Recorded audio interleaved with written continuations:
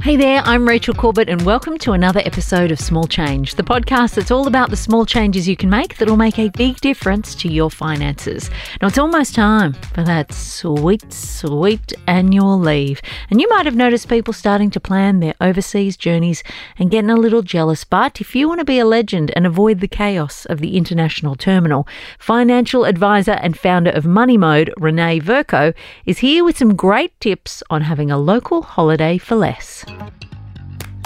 So I'd really like to share with you some of the things that my family have done to be able to holiday on a bit of a budget. So what I did was I listed my house on Airbnb. Now, I'm in quite a fortunate position that I live in inner city Melbourne. And so over the summer period, it was quite a desirable location for people to be at to be able to go to the Australian Open. And most years at Christmas time, we head away. So I listed my house on Airbnb and opened up a select few windows of time. And once I got a booking, I then sort of closed out the other windows. But once we got a booking, I then booked ourselves a holiday. Now, we, a couple of years ago, bought a bashed up old 1970s caravan and renovated it to make it all gorgeous inside. So we rented our house out on Airbnb and went away in our caravan on a holiday. Now, on this particular occasion, we had left it too late to book any accommodation, so we were actually able to stay in a friend's backyard in a beautiful beachside location, and we still got all the experiences of, you know, being away and being away from the daily grind, and had a really lovely holiday. And we were actually able to pocket some money from renting our house out at the same time. Now, that might not be possible for you, but I think it's about trying to think outside the square as much as possible. Think about what a holiday actually means from you. Does it mean being able to stay in some exotic, luxurious destination, or is it just actually getting away from the daily grind and out of the normal routine and being able to spend some time away?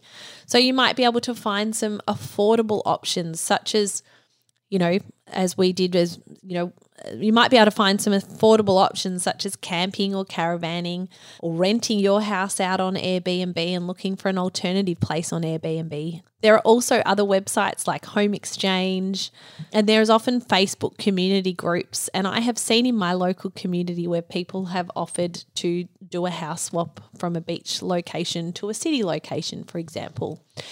So I think you can really think outside the square and think, well, how can I actually still have a break and it still be affordable? Some other options and things to think about when planning holidays. We've got a few really big holidays that we want to take. So we want to do a couple of overseas trips. Now, it's quite difficult to do that in the environment that we're in right now, but we've got some goals around some big holidays that we want to have over the next few years. And I've kind of plotted that out on a bit of a calendar and worked out what sort of money I'm going to need to save for those big holidays. And then in the alternate years, looking at, you know, trying to have an affordable holiday, which for us will most likely be in our caravan.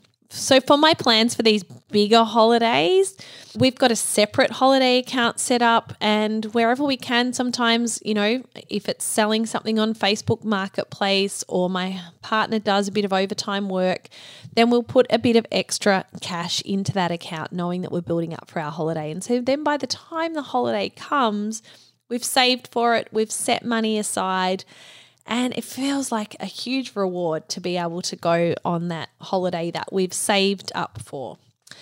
So in terms of planning, look for deals. So plan out where you want to go and try and travel outside of peak times if you can. Plan ahead as much as possible and always have an open mind thinking outside the square on different ways that you can holiday on a budget, but still get the experience and the reward of having some time out that we all deserve.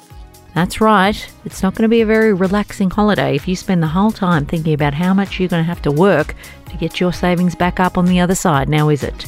Thanks so much for joining us for another episode. If you are loving all the tips from our amazing experts, then make sure you leave a rating and a review to let them know that you're digging it. And I will see you on Monday for another ep.